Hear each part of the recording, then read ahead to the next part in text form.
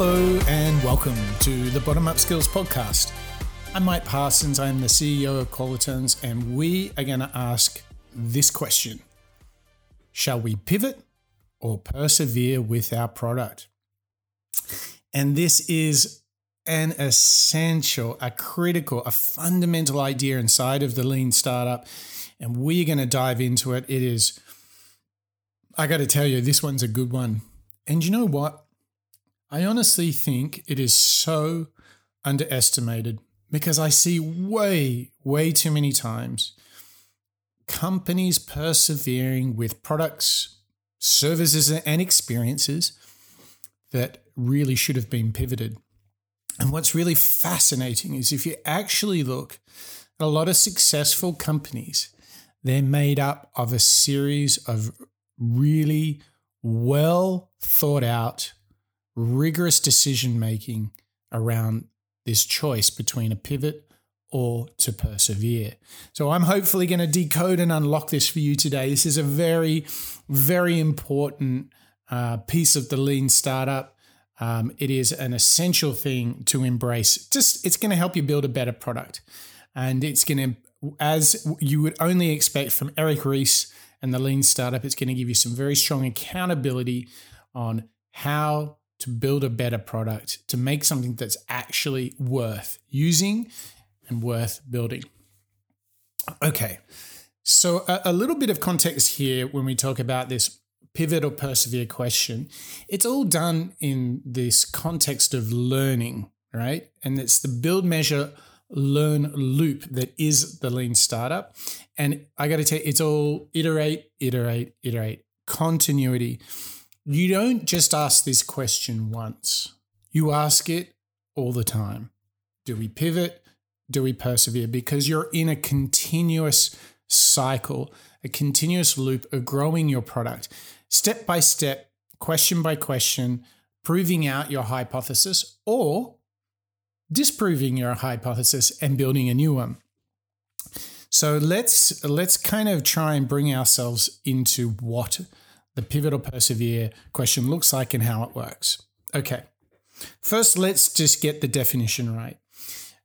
A pivot is, if you think about it, it's a change in the strategy without changing the vision. So what I mean by that is you can have this huge vision to help a particular customer segment. Maybe it is to fix a big problem in the world. That's great. That doesn't have to change. But how are you going to get there, right? What's the strategy for doing that? That can change a lot. And the pivot is this moment where after measuring, we change the hypothesis and we try a new approach that might yield better results. Okay, so let's unpack that a little bit. That one's pretty deep. So, you're building a product. Let's say it's a podcast app, and you have this idea that there's not enough conversation and commenting and sharing of podcasts. It's all a bit ad hoc and it's too hard.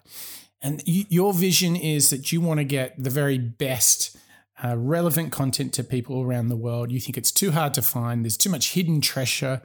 There's all these rough diamonds hiding out in the world, and you want to make it easy for people to discover new podcasts. Okay, that's your vision of the world, and you think people will be much happier if they get access to lots of different podcasts. But you might have a particular strategy for maybe you emphasize the commenting of the podcast, or maybe it's the sharing of the podcast or the liking. And you might try this as a strategy in your prototypes, in your MVP.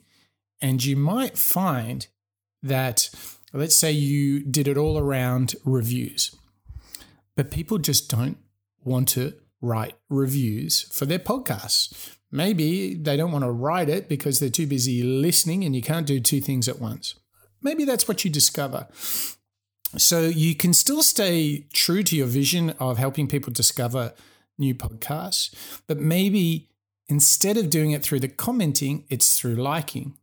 Or maybe your strategy is not to focus on the liking, but there are different ways of doing it. Maybe there is an algorithm that measures your consumption and you don't have to do anything, and that creates a recommendation engine just like Amazon. I mean, I'm getting a bit excited here about this product actually.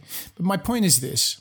You could go so many different ways of having a strategy to realize this vision of a podcast discovery service. So my point is that you might test one of these and you may discover that the strategy is not right and you're going to try a different one. Then hopefully that'll yield better results. That is a pivot. You're like, we tested the route, we just couldn't get the results. Not enough people were reviewing, liking, rating, sharing the podcast. So you know what? We are going to try an alternative strategy to achieve the vision.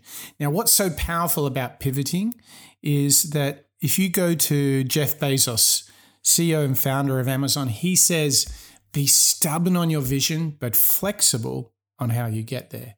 And this is exactly what Eric Ries says in the Lean Startup too. Like, don't be too attached to the strategy. And oh my gosh, do I see people so attached to a strategy, particularly in the corporate world. People sell in a strategy and then it's like it can never be changed because that's what we promised to the boss.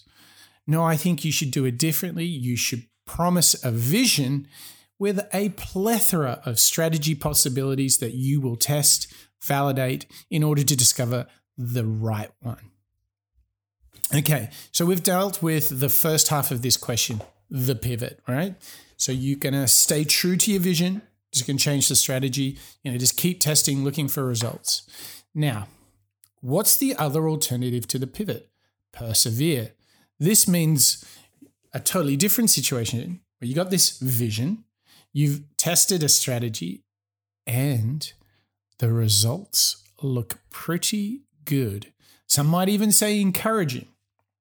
Now, this is where you really need to persevere. Get really forensic and rigorous. Go deep into all the little tweaks that you can do. And I remember working with a great creative director in the US. And he always had, when he was persevering with a great idea, he always had this visualization of a point system when we would make a great television ad. And he'd say, you start at 100 and every time you change it, you need to be pushing the quality towards 100 out of 100. Likewise, you don't want to make too many changes and start sending it to the negative. So in this case, I want you to imagine that you have some early stage results that give you like a 60, a 70 out of 100. And what your job to do is, if these numbers look good, you want to continually see gradual improvements through your perseverance. So you're testing your product and you're like, hey, the engagement is slowly but surely continually increasing and compounding. So if you go back to our previous episode where we were looking at the engines of growth within Lean Startup, you would want to see an improved usage frequency if it's a sticky product. You would like to see an improvement in the viral coefficient if it's a viral growth engine. And you would want to gradually, but surely, improve your cost per acquisition for a paid product. This is what you want to do. Now, here's the trick. Here's the gotcha. There is no scientific standard to making the pivot or persevere decision. It is a question of judgment. Okay? So it can be subjective. I wish it was more black and white. But here's a rule I would encourage you to consider. You should pivot if you continually get diminishing results of improvement, less increments of improvement. if you start to flatline after several rounds of testing on your product, if you're still kind of at a 60, 70 out of 100 and it's getting harder now, you've kind of explored all the options and you can't get into the 80s or 90s out of 100, this is a moment where this stagnation, this is where you have to ask, have we achieved a sufficient result, or are we struggling and we're running out of momentum? Because if you start to nod to those questions, then you need to consider pivoting. When you should persevere is that each time you test, you're making some level of improvement and you're starting to see against whatever your measure is, hey, customers come back once a week or at least twice a month. Hey, each customer is almost bringing an entirely new customer, or we're at 1.1 as a viral coefficient.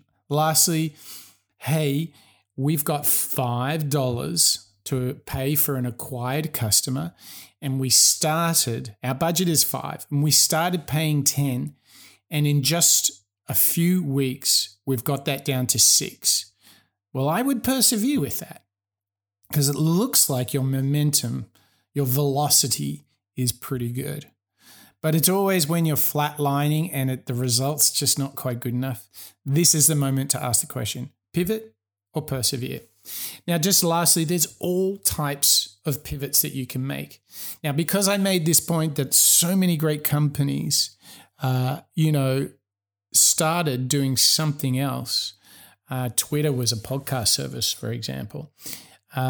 Pivots are actually a really standard thing. It's really normal, no problem. And it's really important to embrace it because you know what? Sometimes we get way too stubborn with our products and we just stay on a thing because that's what we promised someone. That's what we raised capital with. That's what we promised our bosses. Or I just think that's a good idea.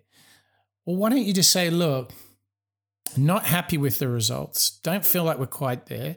I'll go and do a pivot and see what that yields me. Maybe I'll come back to the original idea, but let's try some different options, and you've got plenty. So probably the biggest two are the zoom out and the zoom in pivot. So zooming out is where you've started doing a small feature, solving a small problem, and you're like, maybe we're not solving enough of the use case. So you zoom out and say, hey, we're going to be a bit broader. We're going to try and do a few more things so we can give a high level of satisfaction to the customer. So that's what we call zoom out. Now, the inverse of that is a zoom in, where you try to do too much. And actually, PayPal is a great example. They tried to be an online bank, but emailing money to your friends, that was the idea. So they zoomed into that feature. Very important and really fun if you think about it. What could be if we zoom out, zoom in, or somewhere in between? Really exciting because a world of possibilities, open up. And look, there are so many other places you can pivot on. I won't list them all for you. If you would like to see them all, jump on over to bottomup.io where you'll see all of our masterclasses. You can get, a whole deep dive into this. You can get the decks. It's totally free to register. You can get over there, but just a couple of areas you can. I want to whet your appetite. So here's a couple of areas you could consider pivots in. You could change your customer segment, or you could stay with your customer but just change the need.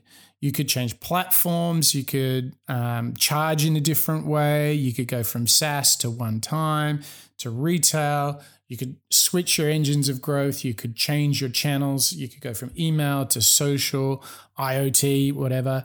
Or actually, you might even find that you need a different technology approach.